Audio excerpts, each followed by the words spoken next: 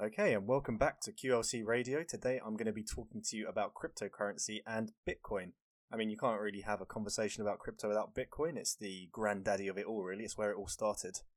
I thought this episode I'd go back to an earlier style of podcast that I was doing. When I first began, I was sort of looking at things, so like dating apps or looking at finance, whatever it was I was looking at the time, and just kind of giving you some more facts and information about it. I've done a lot recently about my view and my take on things, and I thought it'd be good to just, roll it back to an older episode style and give you just some information, give you something that I think is very interesting. And let's be honest, the world of crypto is so interesting. It's just everywhere, and especially this year, I guess to do with lockdown, a lot of people got into it in the same way a lot of people got into, trading on 212 and stocks and shares and things like that. People also looked at crypto. And it went on a huge rise, Bitcoin over the past couple of years has gone up like £30,000 in value. I think at the moment it's actually in a dip. I think as we're speaking right now, it might be around 30k or something. So it's actually dropped like almost 15k of its value. We'll get into that a little bit later. When you've got this kind of amount of money into, would you call it an industry, a sector? I don't know. It's not really a sector or an industry in the traditional sense like we've had in the past, but point is there's a lot of money in it and not a lot of people really know what it's about, including me. I have a lot of trouble comprehending what the fuck is Bitcoin and what is cryptocurrency. So I thought, let's give it a go and I'll try and put across what it is, how it started, how I've been involved in it in the past, which I've alluded to in the earlier episodes, where I think it's going, what are some of the controversies about it, and what are some of the potential uses of it. So I want this to be like an introduction for everyone, and hopefully I give you almost a bit of a good sort of, foot in the door of what it actually is, and then, you can go away and have a look at it yourselves. I won't be going too technical because I just don't have that understanding. I have quite a base level, quite a superficial knowledge, but it's still enough for me that I think is very interesting to make a podcast about. So without further ado, let's get right into it. Bitcoin. When did it begin? So it began, I think it was like 2009 or 2011, thereabouts. No, 2009. I'm sorry. I've just looked up in front of me. So it started in 2009, and it was invented by someone or a group of people under the alias Satoshi Nakamoto. And it began sort of off the back of the recession.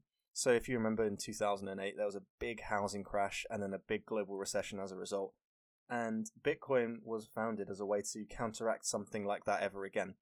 Not counteract it, actually. It's more founded that money is back in our control as opposed to big corporations and the banks and things like that. That's one of the key foundations of any cryptocurrency, Bitcoin being the first, is that it's decentralized. Now, because if we look back at that recession, like I said, a lot of it was to do with banks overlending and therefore the central government failing. And that's what caused the recession. In a nutshell, anyway. There was a lot more to it than that, but I can't go into that. You'd need like 2 hours of a podcast to go into all of it. So, this idea of Bitcoin, a decentralized currency, was born. And the best way to illustrate this is if I make a transaction to you, the listener, my bank will, whether it's NatWest, HSBC, whatever it is, my bank is the intermediary that will validate that transaction. If I want to pay you £5, the bank verifies I have £5 in my account. Fantastic, great. And then it sees that you get that £5. Decentralized Bitcoin network, however, is just me to you. There's no intermediate. There's no central authority that looks at that transaction. And that's one of the key differences. So it basically is a way, an alternate currency that allows me to pay you directly without having that middleman. Because, as we discussed earlier, the founders of Bitcoin did not trust the middleman, and a lot of people don't trust the middleman anymore. You think there's a lot of manipulation of currency and value and things like that. So, that's why it began, and that's why it started. And interestingly enough, this Satoshi Nakamoto, no one actually knows who he is or who the group are. They're anonymous, which is quite interesting, and also that's quite a point of contention as well, because a lot of people as a result therefore don't trust crypto or Bitcoin, which is fair enough. If they haven't got a face, what have they got to hide, So I can understand why people don't really trust it as a result of that. But anyway, So we covered the why. So now very basically, what is it? So we said it's a decentralized cryptocurrency. It's a decentralized currency. It was meant to be an alternate to like the pound, the dollar, and a store of value that we can start processing amongst ourselves. And in terms of how it works, this is where it gets a little bit complicated. So for the next few minutes, try not to tune out and I'll do my best to explain it.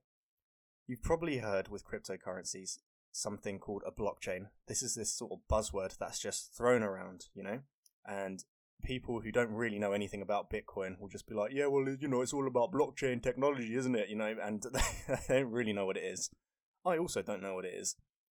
But I know a very kind of high level, so I'll try and break it down. So a blockchain is effectively a database. It's a store of data in its simplest form. In the same way, if you go into Excel and you create a table with columns and rows, that's a database. Blockchain is a database. It's just a different way of storing the data, is the best way to think about it. So let's try and break that down even further. So go back to the transaction example where I pay you, the listener. So I pay you, the listener, 2 Bitcoin. Well, that'd be great, wouldn't it? I mean, I'll be paying you about 100 grand, but I pay you, the listener, 2 Bitcoin.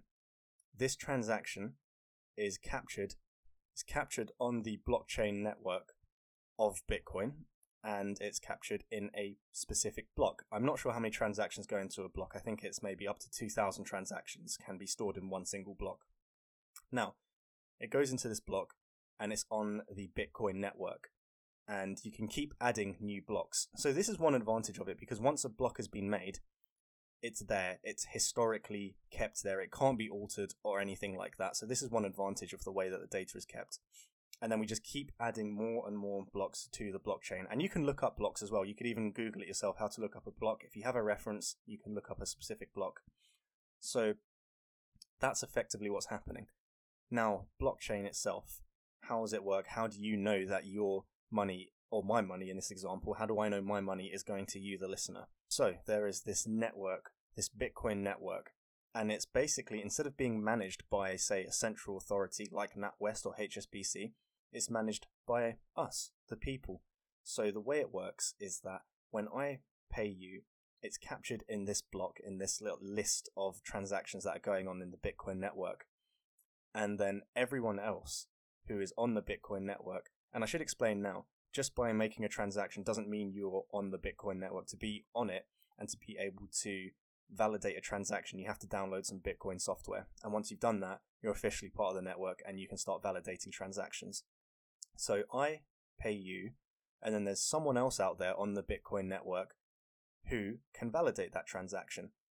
And that's effectively what it is. It's not one person, by the way. When I say there's someone else out there, it will be this whole network. Everyone has a chance to validate it, right? And that's how the network is kept up. So that's how, if I say that I'm giving you 50 Bitcoin or whatever it is, this network will look at my historical transactions and it will be like, okay, yeah, he's got 50 to give. We can validate that. Go ahead. It should go to that person. And whoever is signed up to this software, their computer is now integral to keeping that network going. So now this brings me on to the next point, Bitcoin mining. And what the hell is that? And what the fuck is that? And this is where it might get a little bit complicated. So what we've covered so far is me paying you is validated by whoever has the Bitcoin network on their computer. Bitcoin mining, it's not exactly, the name suggests is that you're just creating Bitcoin. And in a sense you are, but that's more a byproduct of what you're actually doing. So the process of Bitcoin mining, that person who's on the Bitcoin network, who's validating our transaction, they need to prove that they are a validator. They need to prove they are a valid validator, for lack of a better word. And by that I mean, someone could potentially just go and give their validation, you know what I mean? And without having to prove who they are as a validator, as a matter of fact, without having to give any kind of proof of who they are or that they are indeed valid. I keep saying the word valid. Bear with me here. So this is where Bitcoin mining comes into it.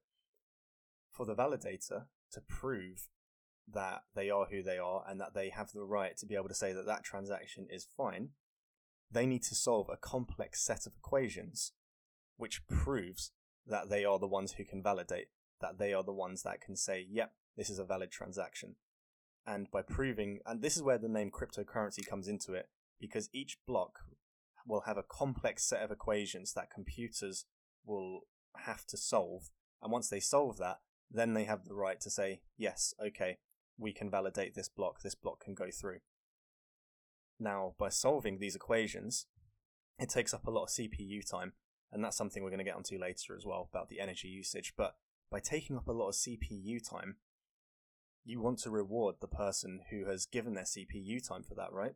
Because energy use is money. And to make it an incentive for someone to be on the Bitcoin network, we have to give them some sort of reward. And that's where mining comes into it. So whenever someone on the network proves a transaction, proves a block, they are, because of the complex set of equations their computers had to just solve, they're rewarded with a small amount of Bitcoin. And that Bitcoin is something that just created, It's just created from wherever the overall store of Bitcoin, I think, is like 50 million Bitcoins. There's never going to be any more than that. So they'll be given 0.1 of that 50 million store. So hopefully that makes sense as to what Bitcoin mining is, because I know there's always a lot of questions about that. And that's also how new Bitcoin is created as well. So there you go. So now you know where it comes from too. It's created by mining in that sense. All right. So I realized there was a lot there.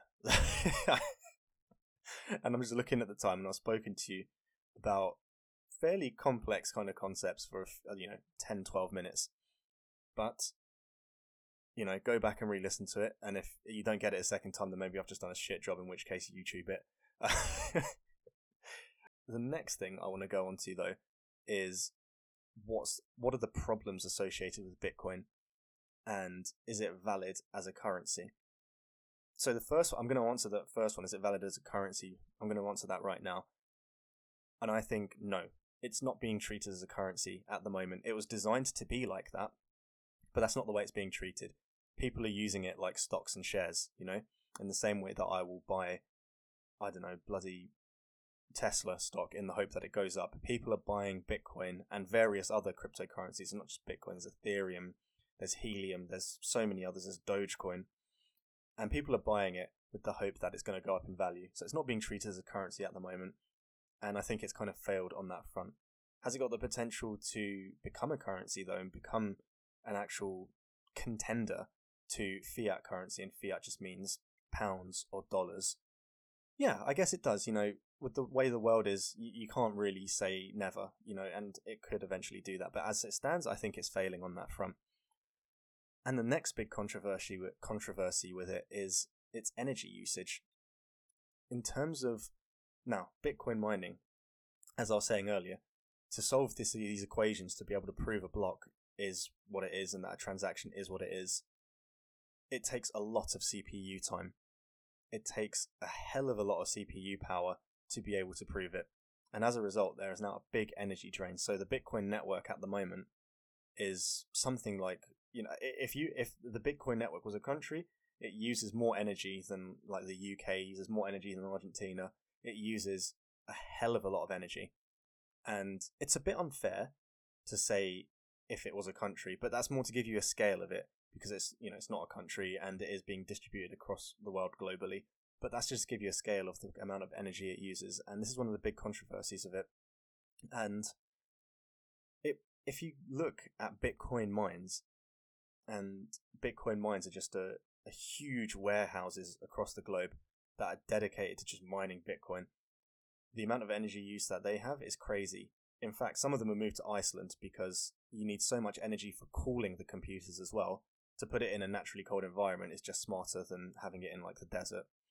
So yeah, these are points of contention. And it's funny actually, because Elon Musk, the Tesla founder, recently, I think maybe a month ago or something like that, actually pulled Bitcoin as a payment for Teslas because of the energy problems associated with it, and it doesn't go with his ethos of his company. So, fair enough. So that's one of the big issues. And then me saying that about Elon Musk actually brings us on to one of the next issues of Bitcoin and cryptocurrency, which is that it fluctuates like crazy. So does the stock market. but the scale at which it fluctuates is just insane, because it's all about Bitcoin and cryptocurrency, right? It's just the value we give it. It's like any money, I suppose. It's just the value that we recognize in it. However, with dollars and pounds, because it's centrally regulated, the value, it's safe. It's never really going to go bust. Well, never say never, but as it stands, it doesn't look like it's ever going to go bust. So Bitcoin and cryptocurrency doesn't have that central body to regulate its prices. So it's all, speculation, effectively.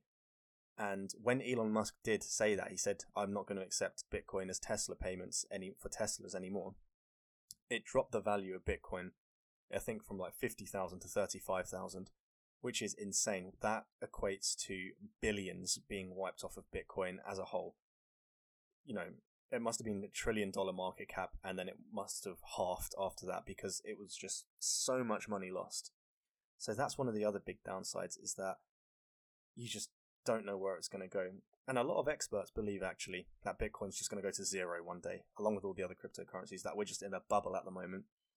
There's nothing, it doesn't offer anything, it doesn't solve any problems, and that it's just going to go to zero. And there are some strong arguments for that. So, fair enough. And I suppose it does solve the centralization problem, but will people really take it up? I don't know. Because, again, one of the other problems is to do with security. Now, we don't have that central body. Great, we're in charge of our own money. However, we're in charge of our own money now. You know what I mean? Doesn't sound like an issue, but I can guarantee you it will be for a lot of people. If you don't know how to secure your Bitcoins, or secure your online wallets, forget about it. It's going to get stolen. And speaking from experience as well, when I first dived into the crypto world, I did lose about £200 worth of cryptocurrency on one of the exchanges because I left it in an exchange. I didn't actually take it out and put it in a wallet or put it on like a hard drive or things like that. And as a result, boom, gone, lost it. Don't know who has it. Bastards, whoever they are. But there you go. So that's another thing to consider before diving into this world. And one of the last things I'm going to say in terms of its negatives, actually there's two more things, but it's still building off that whole, the volatility of it, and that's market manipulation. Now, we worry about market manipulation anyway in the stock market. There's a few sort of major investment firms and banks and billionaires and whatever else able to control the market. And it's funny because Bitcoin it was designed to actually steer away from that and be a currency that's in the hands of the people. But again, when it comes to the value of it, that's just not the case. It really is not the case. And we have something called whales. And whales are people that have a huge storage of Bitcoin. We're talking like 1,000 plus Bitcoin, and 1,000 will equate to like 3 million. There are a few individuals out there, I don't know who they are, that have huge amounts of Bitcoin. In fact, it's thought that Satoshi Nakamoto, the group or individual that created it, has something like 4.7% of Bitcoin. And that's insane.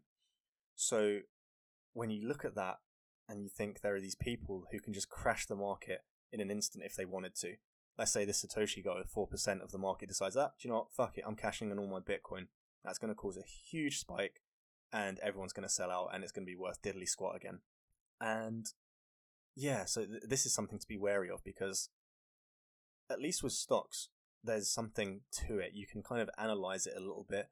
You can take a look into its earnings. You can take a look at the company and okay, this is probably like a good bet. I can confidently put my money into it. I was able to kind of minimize my risk as much as possible. In my opinion, there's no way of doing that with cryptocurrency. You're just shooting in the dark, in my opinion. So yeah, so again, something else that you need to really think about and consider. And then the final thing, and this is a shame because again, it will impact the value of cryptocurrencies, but it's worth addressing because of its nature of being a decentralized currency. It is used for shady business. It is used for criminal activities. It's just the way it is. It can't be tracked, or it can't be easily tracked anyway. There isn't a body. There isn't NatWest, for example, saying, yeah, they did a dodgy transaction. As a result, it was used for a lot of criminal activity. which makes sense, right? If you think about it, like, I don't know, in the movies when you see big drug dealers doing huge transactions, like, I'm going to give you 10 kilos of cocaine for £1,000,000, it's always in cash, right? And that's not just for the sake of the camera because it looks cool. No, they're doing that because they don't want it to be tracked easily. And the same with cryptocurrency. So, yeah, and that's one of the final kind of negatives or controversies or things to consider when getting into it that I wanted to cover. Again, spat a lot of information out at you there. But I think it's only fair that I start to say some of the positives to do with cryptocurrency. And one is that it is decentralized. It's not going to be affected in the same way that the markets currently are, that currencies like the dollar currently is. It shouldn't be impacted by a big recession in the way that everything was in 2008. So there is a positive for you right there. And one of the other things as well that's interesting about it, but I guess this goes for any technology, is that we don't really know what the potential of it is yet and what are the uses of it. So if I wind the clock back, one of the examples that is given a lot when talking about Bitcoin and its potential uses is the dot-com boom. And this was when the internet was being commercialized and things were just looking really promising, right? And back in the early 2000s and the late 90s, you could buy into companies like Yahoo and Google and a whole host of random businesses that were moving online. And there was a lot of money to be made. There was also a huge bust as well, and there was a lot of money lost. But at that time, people didn't know what was going to happen with the internet. They didn't know what was going to take off. It was impossible to tell, and it was impossible to tell what was going to be the uses of the internet. Like, 1995 or something, to say to someone then that you're going to be listening to a podcast. I don't even know if podcasts were a thing back then, fuck me. But so you'd have to say to them, you're going to be listening to a radio through the internet effectively. And they'd be like, what the hell? So and I think the same applies with Bitcoin. We're seeing, and cryptocurrency as a whole, we're seeing this trend of a lot of money being pumped into it, a lot of people hedging their bets, not really knowing what's going to happen, but there's huge potential there. And Bitcoin itself in my opinion, doesn't have huge potential. I don't think there's too much more that can be done with it. And it's actually got a lot of flaws itself, as in transaction times are very long.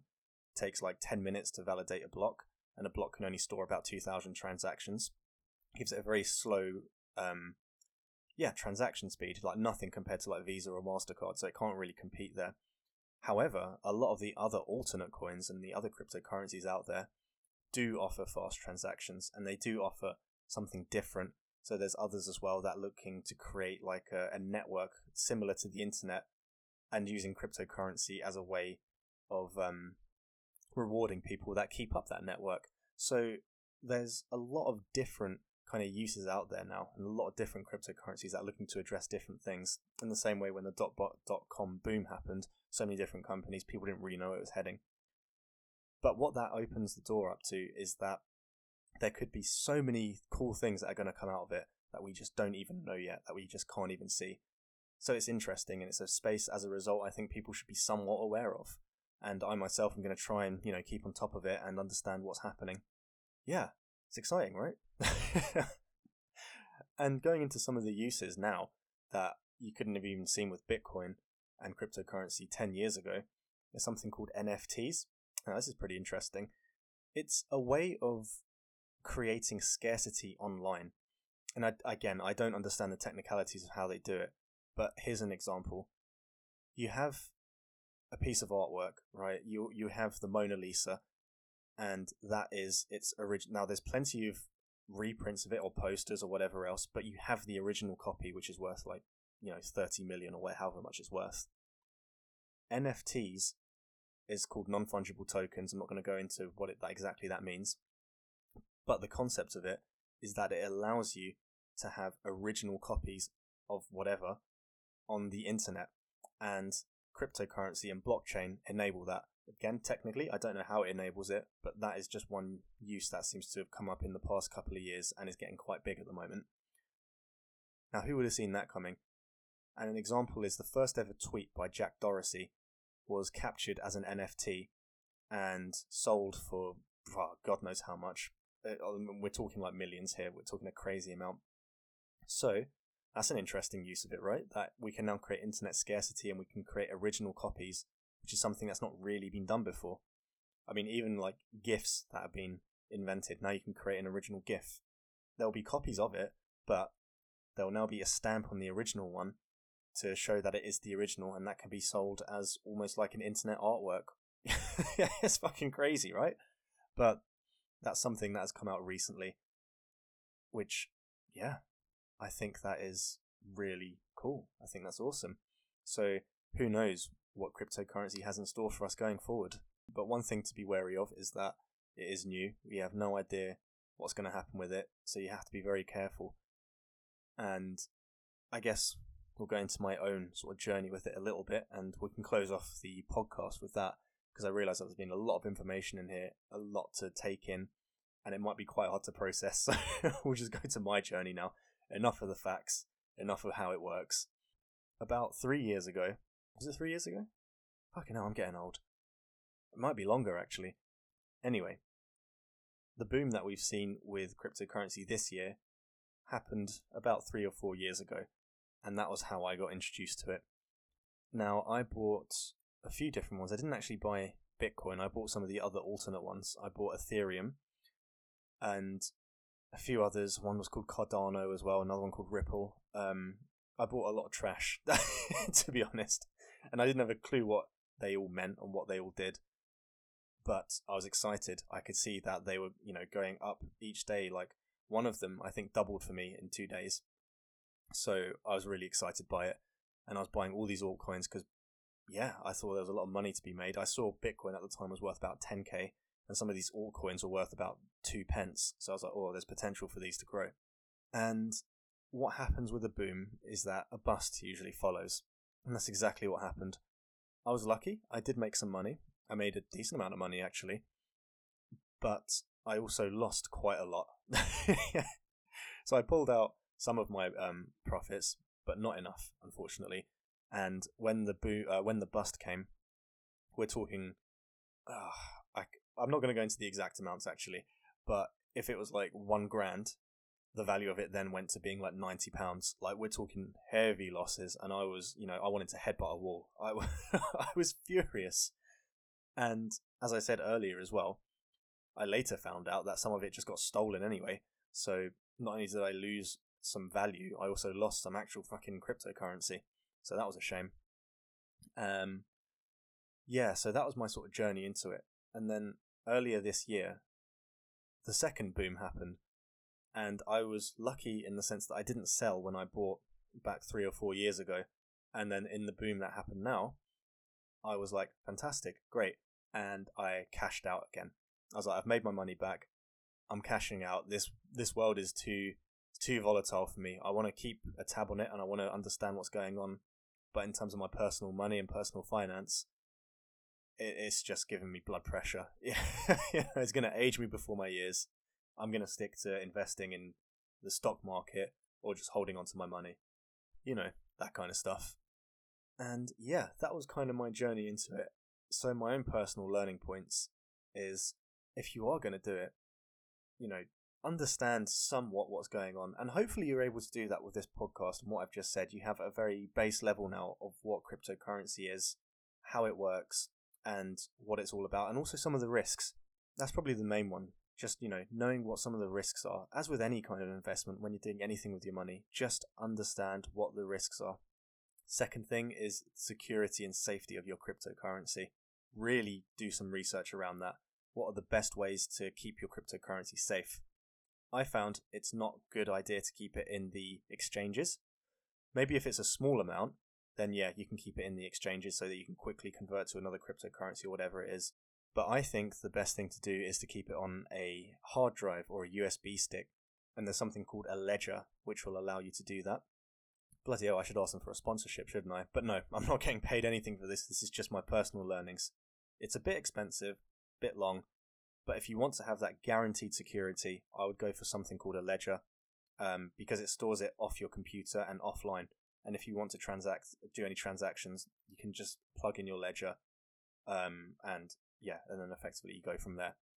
So that was one of my main learnings. And the second one is, or is it third, fourth? I don't even know what I'm on now. There are a lot of alternate coins out there, and some of them are absolutely trash. So be careful of that. Like, let's look at Dogecoin, for example. Dogecoin is worth like 50 billion at the moment, which is insane. And Dogecoin was invented, and this is fact as well, this is not me speculating, it was invented as a joke. It was made by two developers, I can't remember their names or where they are, but it was made by them to almost like boycott cryptocurrencies. It was made as a joke. And that joke has now become worth £50 billion, which is, well, actually, at the time of recording, I think it's that. It could be a bit less. But anyway, that's insane. Like, how can a joke, end up being worth so much fucking money? It's just unreal. Boggles my mind. But the point is that you have to be careful with what's out there. And I think some of them are scams. So that one example I used was a joke, but some of them are scams. Also, as well, some cryptocurrencies just cease to exist. 1 minute they're there, 1 minute they're gone. Probably because they're a scam, it was a quick cash grab, so be careful of that. So, if I was you, just stick to like the real safe kind of cryptocurrencies. If you do have to go into it and invest in it, stick to like the Bitcoins, the Ethereums, the ones that are in like the top 5 or 10. So that would be my advice. Just don't go too deeply into altcoins, and don't look for ones that have got a market cap of like £1 million or something like that. Go for something that's a little bit more trusted. And even the trusted ones like Bitcoin, fucking hell, we don't even know who invented it. So even that, take with a pinch of salt.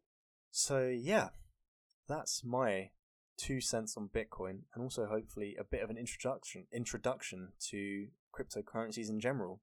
So I hope you enjoyed it. I've not done this style of podcast in a little while, where I just give you information and then give my opinion on it. And I try to remain as unbiased as possible. The more podcasting I do, though, it's harder to stay impartial. I'll be honest. And I think it's because podcasts, are something I'm quite passionate about. And as a result, I end up injecting some of myself into it. But hopefully I did give you some impartial information there, as well as my own experience. And once again, hope you learned something. I hope you enjoyed it. Please like, subscribe, leave a comment, drop me a message on Instagram, whatever it is, and have a great day. And be safe out there if you do go into cryptocurrency. Bye.